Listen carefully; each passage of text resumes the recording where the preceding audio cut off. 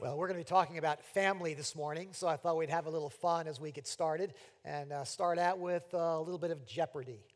Okay, you know how this works. We provide the answers, you provide the question, okay? The category will be famous families. Let's try a couple practice rounds just to sort of get the hang of it here. The first answer is Motown Quintet. Who is the Jackson 5? You got it. Very good. Okay, another one. First family twice.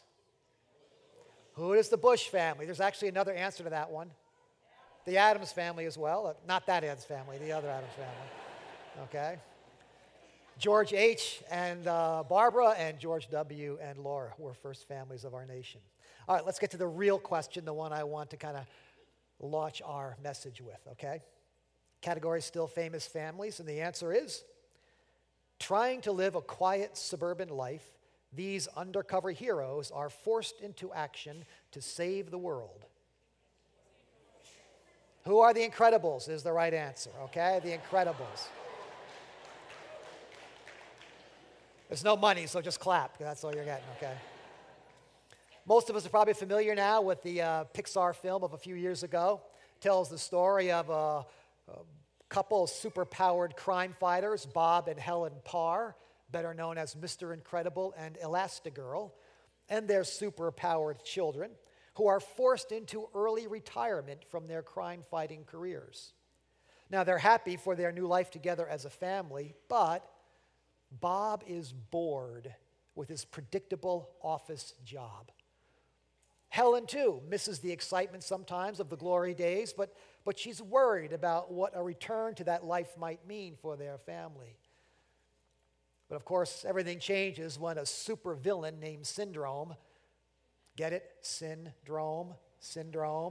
When a supervillain named Syndrome threatens to take over the world.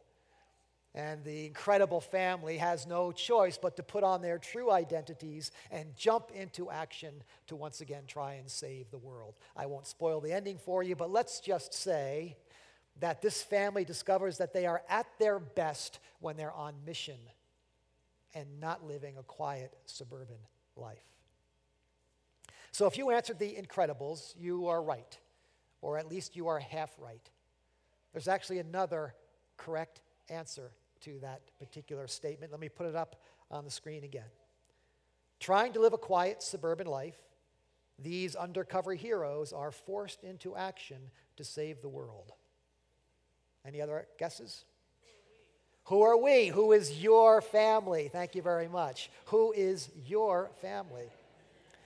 Now, if you've been tracking with our teaching series, you could probably see that one coming a mile away, all right? We're talking this spring about learning to live on mission in our everyday lives, how to join God in his life-changing, world-shaping work in the world around us. And so a couple of weeks ago, we talked about learning to live on mission in our neighborhoods. We talked about learning to live on mission at home in our everyday chores and responsibilities. Today, we're going to talk about living on mission as a family. Certainly seems appropriate on a day in which we are dedicating 30-some children and families across our campuses. But I would want you to understand that when we talk about family, it's not just the nuclear family we are talking about, parents, children, siblings, relatives. We're also talking about the spiritual family, the church, brothers and sisters in Christ, children of a Heavenly Father, the family of God. And as you probably figured out by now, the Incredibles are not the only family with a mission to fulfill. In fact, I would argue that none of us are meant to live quiet, predictable, suburban lives. That's why we love superhero movies, because we like to believe that each one of us has the potential to do something special in this world, to make a mark upon the world, that we have something special inside of us. And you know what? That turns out to be true in the providence of God. But it's true not only for us as individuals, it's true for us as families as well. So let's jump into that topic, talk about living on mission as a family. I've got 3 simple truths for you this morning, straight from Scripture.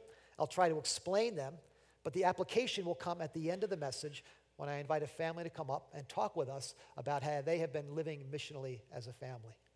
So let's jump in.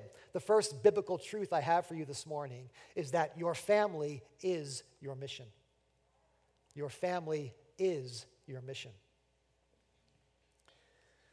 Remember, the premise of this whole series is that living on mission doesn't mean adding something to your life. It means aligning your life with God's grand purpose for this world and for your life in particular. I mean, chances are your life is full enough already of relationships and activities and responsibilities.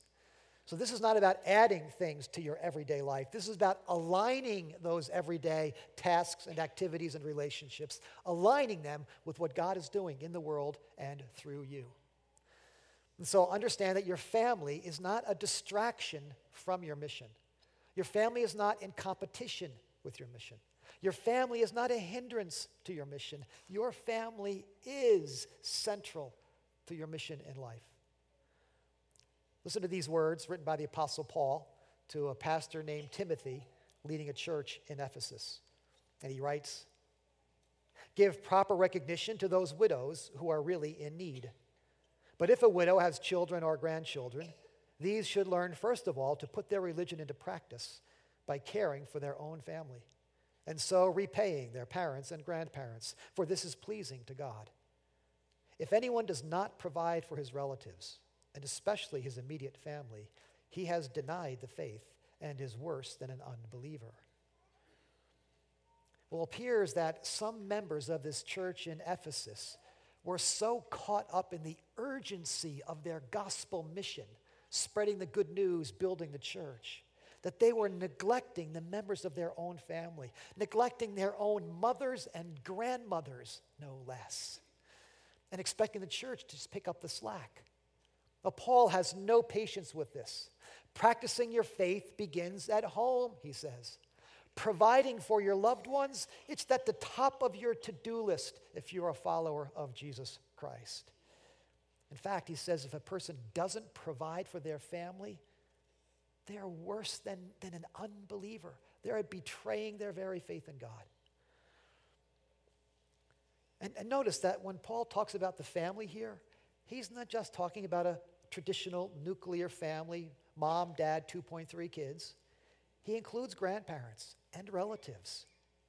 So when Paul talks family, he reaches across household boundaries to include the extended family as well.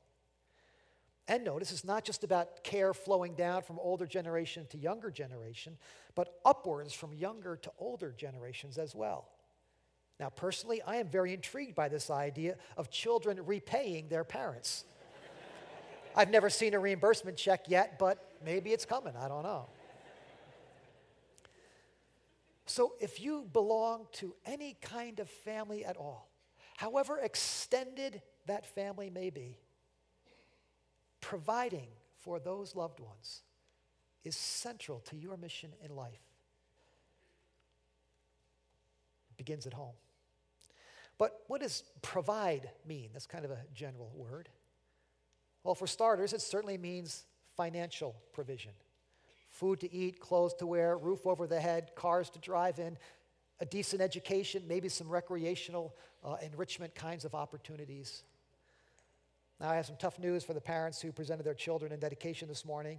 It's going to cost you about $241,000 to get those children to age 18. That's what they're telling us today. And believe me, it doesn't stop at age 18, okay? So that's a pretty daunting thing. But what it means is that when you head out the door to work every day, to bring home a paycheck, to provide food and clothing and food and shelter and roof over the head and education, you are fulfilling your mission, no matter what kind of work you do. In fact, in today's economy, many providers are finding they have to work outside their chosen profession. They may have to work beneath their pay grade. They may have to work 2 or 3 jobs or work into their retirement years in order to provide. Many married couples are finding both husband and wife need to work outside the home. Many middle-aged couples are finding they have to continue working into their retirement years in order to help provide for aging relatives or parents in their twilight years. For some immigrant families, first generation, it means working to send money back home to provide for your relatives in another country. For some siblings, it may mean taking responsibility for a brother or a sister with a chronic health need or with special needs, maybe taking that responsibility for the rest of their life and your life. All of that is involved with living on mission. So when you head out the door to go to work and bring home a paycheck, or if you stay at home to provide care for children, parents, family members, you are fulfilling your mission. Those hours you spend are not a distraction from or in competition with your mission. Paul tells us this pleases God. So providing begins, of course, with financial provision. We could also talk about emotional provision and spiritual provision as well. Now, we don't have time to talk about meeting emotional needs right now. We've kind of talked about that in some other messages. But let me speak for a minute about providing for our families spiritually. Listen to some other words that Paul wrote in his letter to the Ephesians. He says, "Fathers, do not exasperate your children. Instead, bring them up in the training and instruction of the Lord." Now, I have no idea what Paul could be referring to when he talks about fathers exasperating their children, but what Paul's reminding us here is that it is central to a parent's mission in life to provide spiritual nurture for the children in their care. Now, he singles out fathers here. He's certainly not excluding mothers, but he's speaking to a culture in that ancient world in which fathers typically were not involved with the nurture of young children. Fathers often would not get involved until the child came of age at 13, and then often only with boys. So Paul is simply saying that he wants both fathers and mothers to be actively engaged in passing faith on to the next generation through every stage of life. Now, whenever I read this little passage about fathers and training and instruction, I can't help but think about the town that we spent a lot of years living in on Long Island in New York. Now, it was a town that was famous for producing all-American lacrosse players. Lacrosse was a religion in that town. The life of the town revolved around that sport.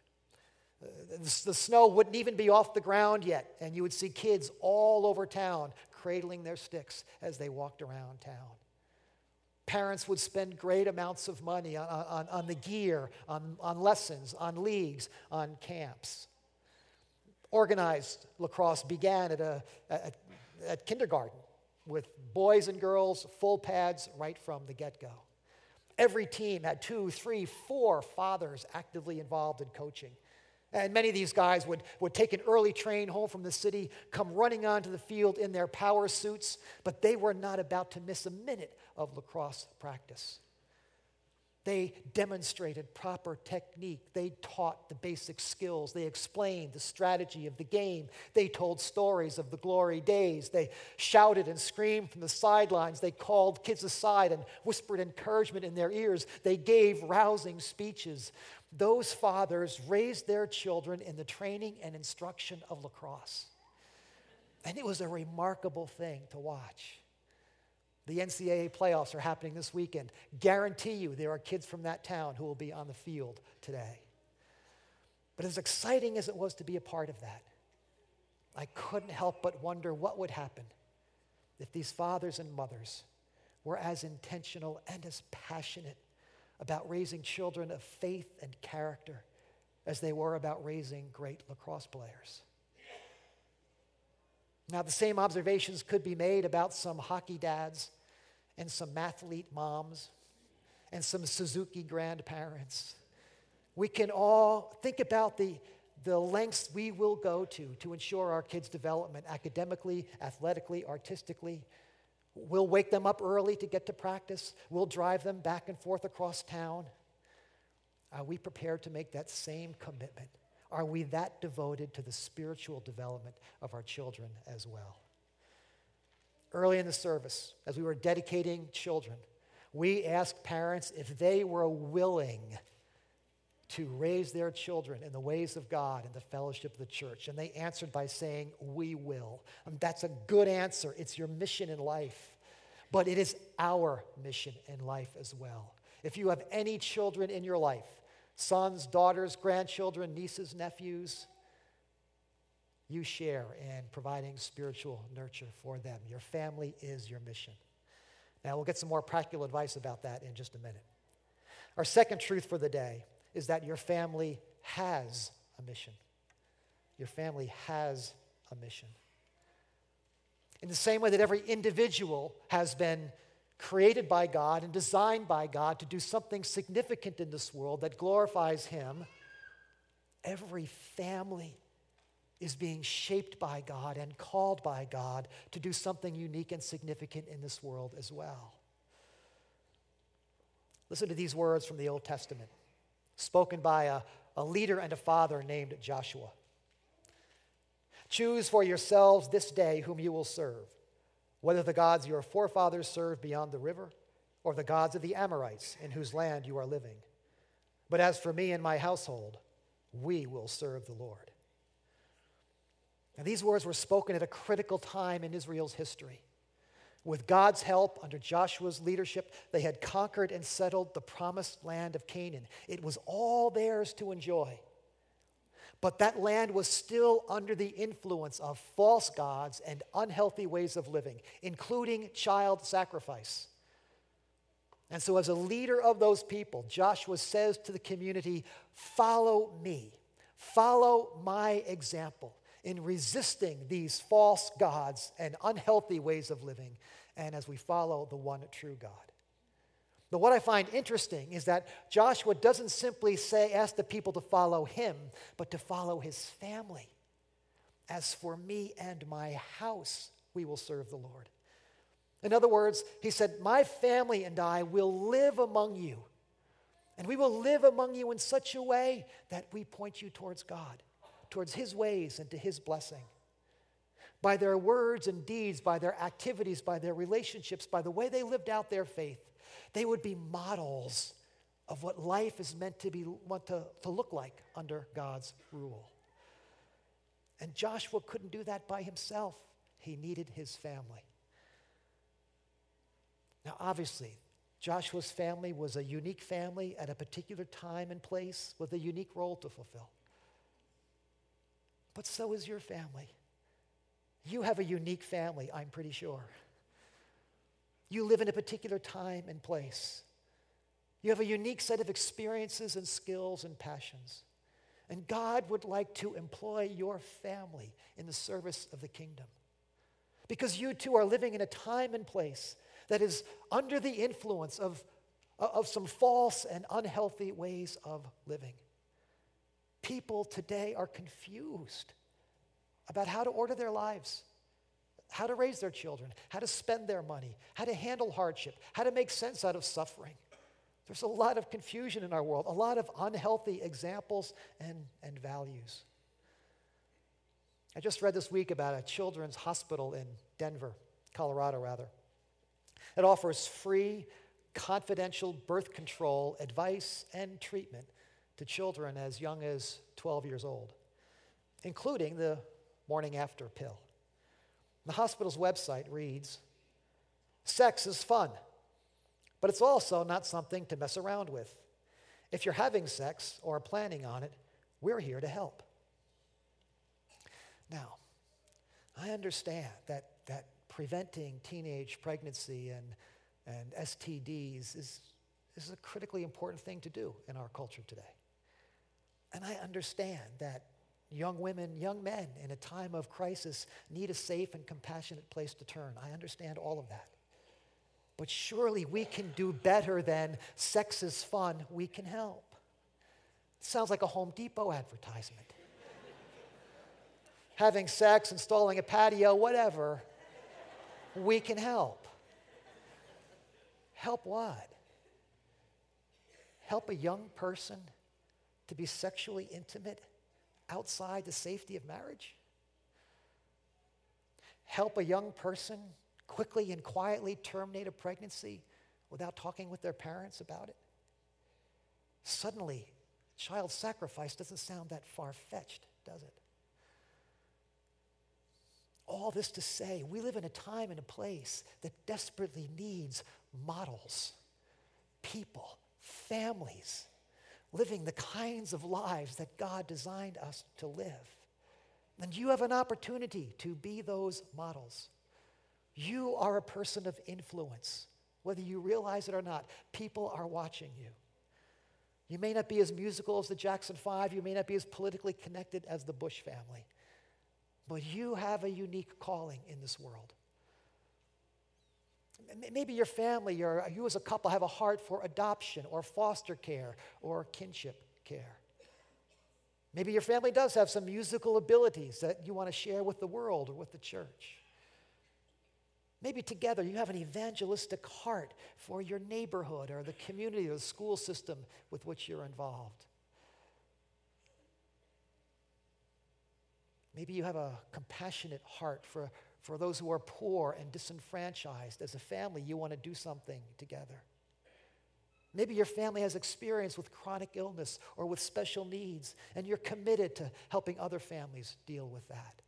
All kinds of missions. Maybe building a church is your family's mission. Grace Chapel is here today because 60-some years ago, 4 families decided that they would live on mission and build a church in Lexington. And they did it as families.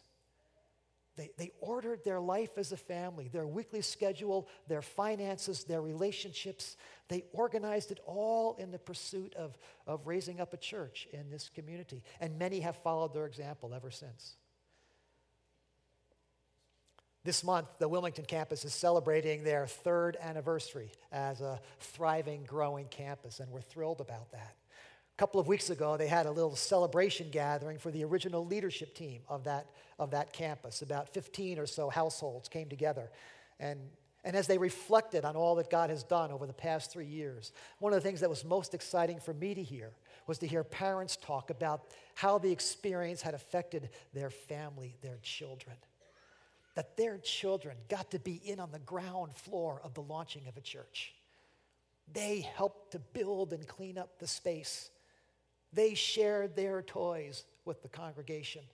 They prayed, they served, they gave, they watched it all happen. Those kids will never forget that experience. The parents said that the whole experience has brought them together as a family and brought them all closer to God. The same thing's been happening in Watertown and in East Lexington, and it happens here in Lexington as well all the time. Have you and your family ever sat down and said, what is our mission in this world? What kind of skills and experiences and passion and relationship has God given us? Do your kids know the who, what, why that's at the center of your life together as a family? In just a moment, we'll hear how one family is wrestling with discovering God's mission in life. So your family is your mission. Your family has a mission. And the third truth I have for you is that your family is our church's mission. Your family is our church's mission. What I mean by that is our church is here to help you with number 1 and number 2. To help you raise your children in the faith and to help you discover and fulfill your mission in the world. As important and powerful as families are, we were never meant to do it by ourselves. Listen to these words from the Psalms. This was a congregational song that people would have prayed or sung together when they gathered for worship, just as we're doing here this morning. Things we have heard and known, things our fathers have told us. We will not hide them from their children. We will tell the next generation the praiseworthy deeds of the Lord, his power, and the wonders he has done.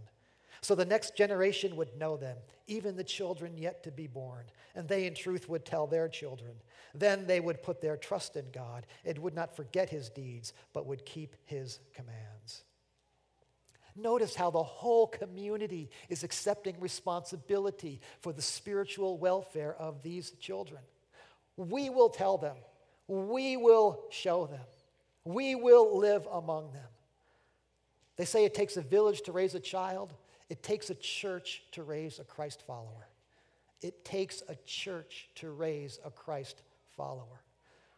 That's why we ask the whole congregation on the day of a dedication to say, we will, because it will be our prayers, our love, our support, and our ministry in the lives of children and teenagers that will enable the next generation to know and follow Jesus Christ.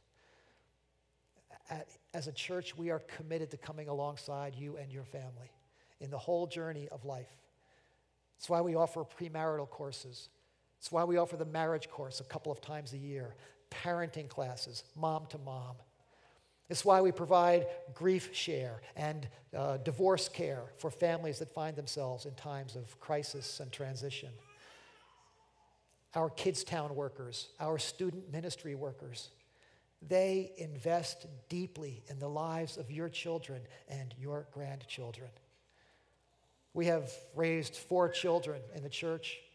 We are grateful for the choices they're making in life and in faith, but I don't know what we would have done without the church.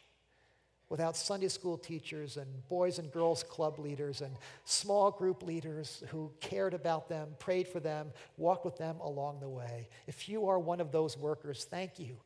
On behalf of every parent in this congregation, thank you for all you do to serve our children. As we mentioned earlier in our service, we are wanting to give our Kids Town workers a rest for the summer. Most of them give 40 weeks a year to serving in Kids Town. We'd like them to take a break for the summer. That means we need 160 volunteers every Sunday for 10 weeks this summer. Would you be willing to take 1 or 2 Sundays just to get an experience of what it's like? As we said, maybe it'll be for you, maybe you say it's not for me, but you can be a great help and invest in the lives of our children and our workers over the course of the summer. Just stop at the table on your way out today. But it's not just about providing programs for our children and teenagers. It's about providing a family atmosphere, an intergenerational experience of life and faith that we work very hard at here at Grace Chapel. And we hope that you are taking advantage of every opportunity to enter into life together as a spiritual family. Parents, your family is your mission. Your family has a mission, and your church's mission is to help you with both of those missions. That's what we'd want you to know today. But as we finish up, you're probably asking a little bit of the how question. This is all very inspiring, but in the reality of today's world, how do you do this? So as we finish, I'd like to ask a family from the Lexington campus if they'll come join me here on the platform a minute. Would you welcome the Vin family as they come on up?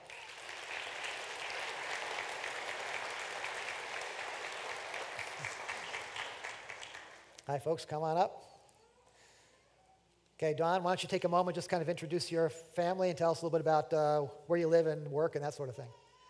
Hi, we're the Vins family. My name is Don, and here's Loretta. Jordan is 11, and Angelina is 8. They go to the Bedford Public School.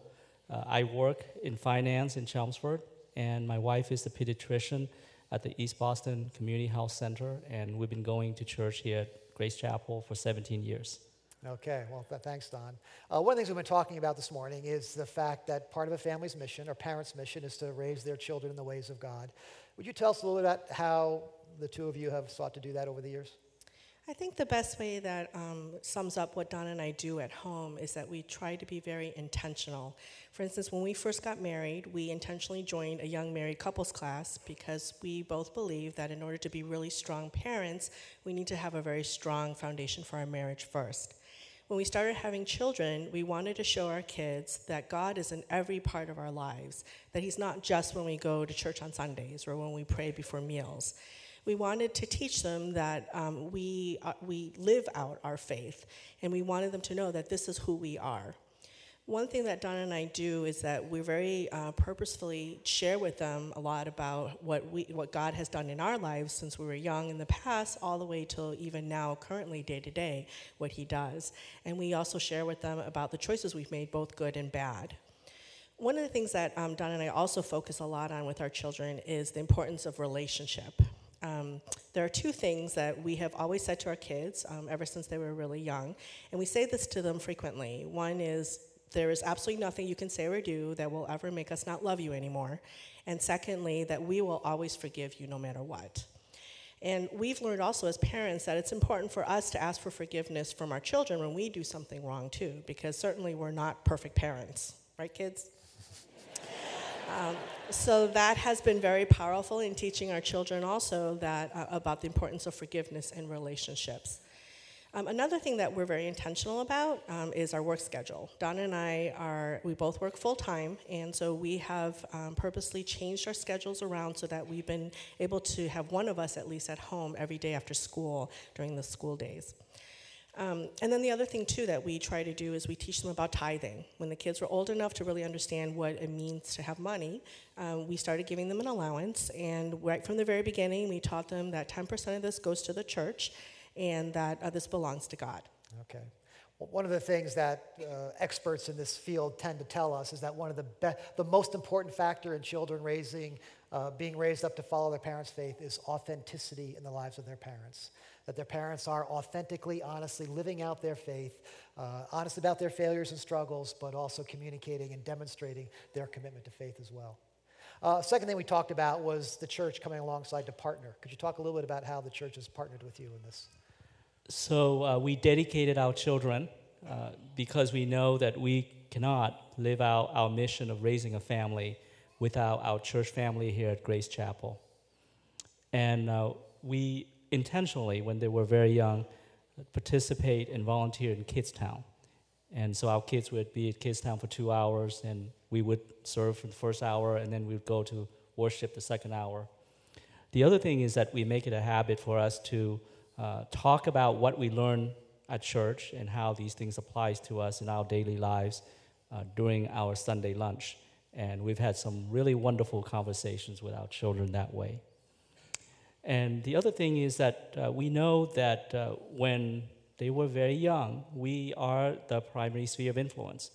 But as they grow older, we intentionally surround them with adults and peers who are strong in their faith to serve as good role models. An example of that was our joining a life community group that consists of 4 families who are single-minded and dedicated to mission. And the one thing that we love about our life community group is that the children, ages from 8 to 13, are involved in all of our activities, from worship to prayer for missionaries to listening to missionaries talking about what is it like to really live out in the mission field, and also to participate in our community outreach. And now our son Jordan is going to talk about how Grace Chapel has helped him. So I've really started to grow in faith ever since I joined Stockade a few years ago, and especially when I joined Fusion this year. I've met so many strong believers who've really made their mark on my life. It's just amazing to see how much grace can help. As a result of all this, just this past February, I decided to dedicate my life to God after going on a Fusion retreat. Thanks, Jordan.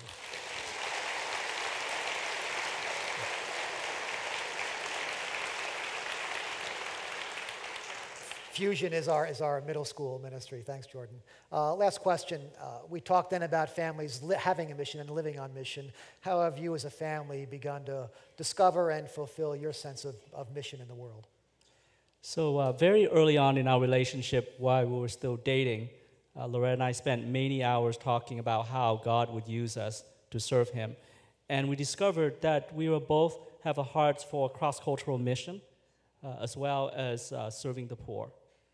And so the other thing is that we also have a heart for adoption, and God has brought us to us Angelina in 2006 from China. And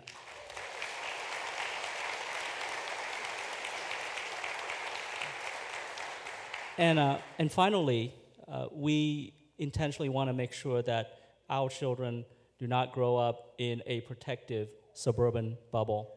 So we try to find opportunities to expose them to cross-cultural experiences, to teach them that the rest of the world doesn't really live like us here. And Loretta can share with you some of the few things that we did. So first, one of the things that we try to do to expose our kids to life outside of our comfort zone is to live it by example. I work as a pediatrician at the East Boston Health Center, where the majority of my patients are very poor and in need. And we found that this has been a great springboard for us to have some really great, meaningful conversation with our children. Secondly, Don and I have been praying for a while about wanting to bring our children to overseas missions. And last year, we were able to go on our very first family missions trip to Moldova. And there we served as part of the Face of a Child team. And our children really learned a lot from there. They came back really realizing how much prayer, that God answers our prayers, but also just seeing that people who are in material need really are able to have such a joyous spirit and just a wonderful spirit. And then thirdly, we also here at home, along with our life community, are very active in serving in local areas. We've worked here at the Grace's Food Pantry. We've gone to a Woburn Soup Kitchen. We've worked at a Place of Promise in Lowell, as well as visited a number of times to a nursing home here in Lexington. And in every one of these different serving situations, we've actually had our children play a really active role, to the point where even at the soup kitchen, they were fighting over one another who's going to serve first, which we never see at home. And the nursing home, we've seen them really serve in ways of how they entertain the residents there. They love seeing the children. The kids will perform karate routines and play their musical instruments, and really spend a lot of time one-on-one just interacting with them. So we've been very thankful that we've had a lot of experiences where we can teach our kids what it means to live on mission. Well, thank you, Donna, Loretta, Jordan, and Angelina. Great to have you here. Thank you. Thank you.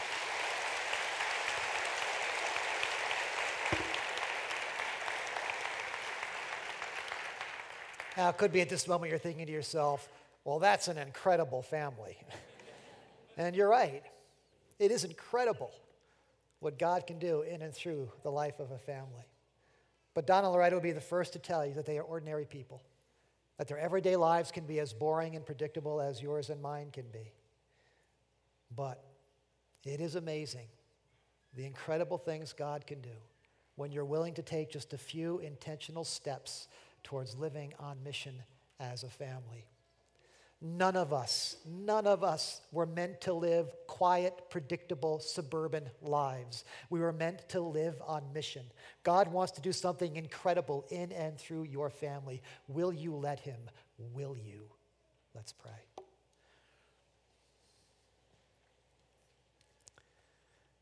Thank you, Lord, for speaking into this central feature of our lives at whatever stage of life we might be in today.